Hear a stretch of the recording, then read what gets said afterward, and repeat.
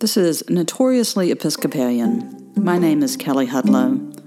This is a podcast of sermons and musings all about the Christian faith and especially about being an Episcopalian.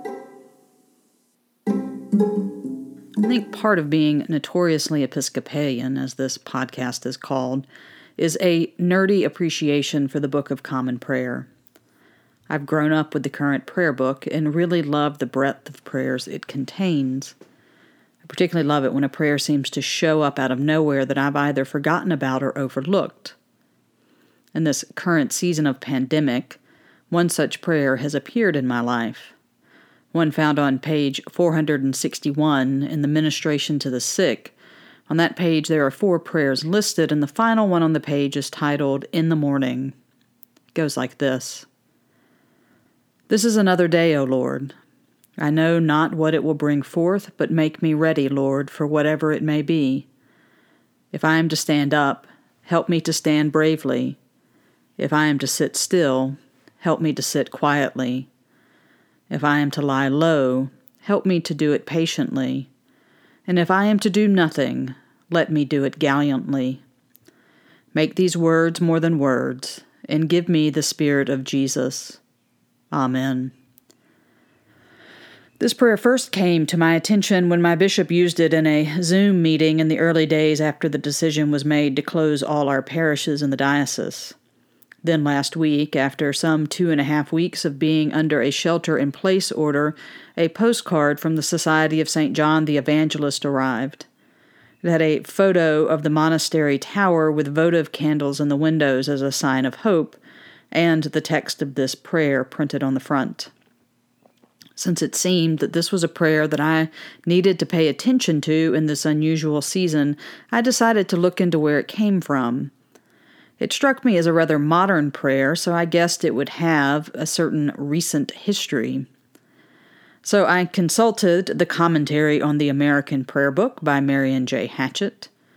This commentary simply stated that the prayer was composed by the Reverend Dr. Theodore Parker Ferris, and that it was printed in Prayers for a New World, 1964. So Hatchett confirmed my guess that it was a, quote, modern prayer, but did not provide much information otherwise. So I took to Google, figuring searching for such an unusual name as Theodore Ferris should easily produce information. But the Google results were sparse. No Wikipedia article, and just a handful of photos. I did find an entry in the Episcopal Dictionary of the Church, and there Dr. Ferris is described as a seminary professor and an ecumenist. He was born in 1908 and received his B.A. from Harvard University in 1929 and his degree from General Theological Seminary in 1933. He was ordained a priest in 1934, and for 4 years served at Grace Church, New York, and served as a fellow and tutor at GTS. He would serve for 5 years as the rector of Emmanuel Church, Baltimore, and then 30 years as the rector of Trinity Church, Boston. From 1943 to 1963, Ferris was an instructor in homiletics at the Episcopal Theological School, Cambridge, and the entry notes that he was a published author, including a book on preaching, and that he was active in the ecumenical movement and an alternate delegate to the First Assembly of the World Council of Churches at Amsterdam in 1948. He died in 1972. Ferris composed a tune that was included in the 1940 hymnal titled Weymouth. This got him an entry on hymnary.org, that repeated much of the same facts from the Episcopal Dictionary, but added a more complete list of the books Ferris authored. It also noted that he served as a delegate to the Episcopal Church's General Convention 6 times, listed his honorary degrees, and made a point to note that he was a bachelor when he died. So not completely satisfied with this information, I began to try some different search queries.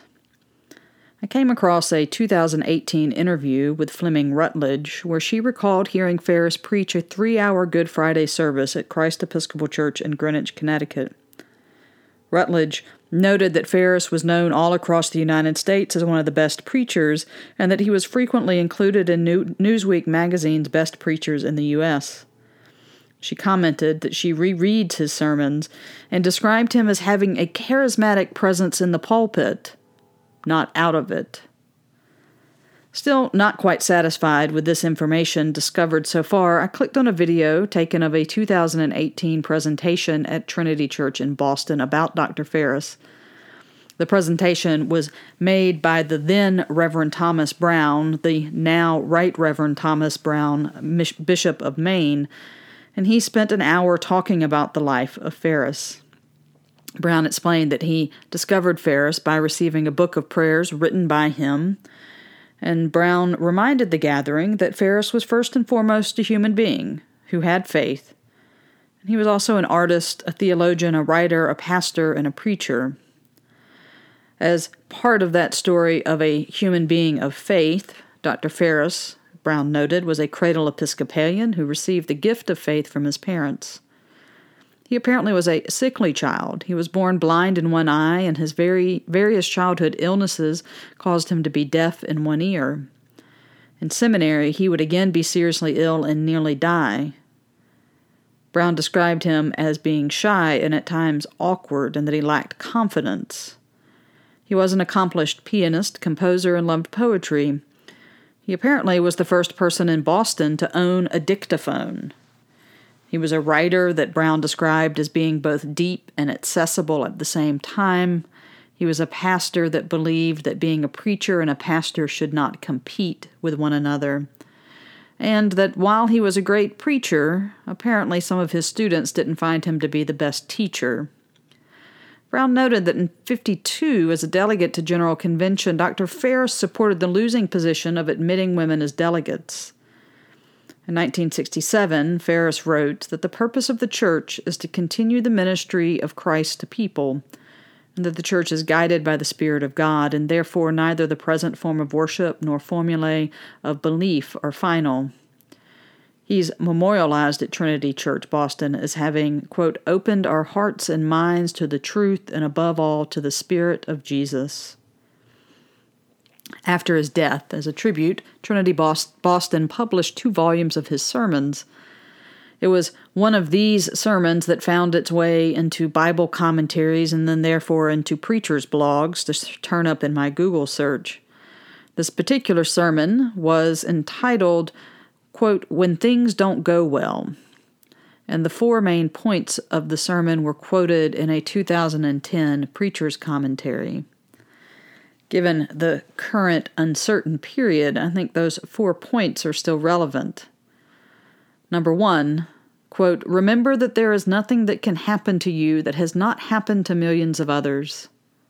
2, remind yourself that as a human being, you run the risk of this kind of thing happening. 3, remember there are people who became great facing what you must now face. 4, say, I don't know how I'm going to handle this, but I can. I know that from sources of which I am not conscious, help will come. Not necessarily the help I ask for, but the help that I know nothing about right now will rise in me, will appear suddenly from all sorts of unexpected places. Finally, after all of my internet searching, I felt that I at least had a sense of the person behind the words of this prayer, and that it was no longer just words on a page, but had a story and place and context and face to go along with. It helped me to get a glimpse of the person that could write these words, knowing that he survived the Great Depression, world wars, and the technological advances of the mid-20th century, and still was able to write words of acceptance of the present moment each day, even when the future is unknown.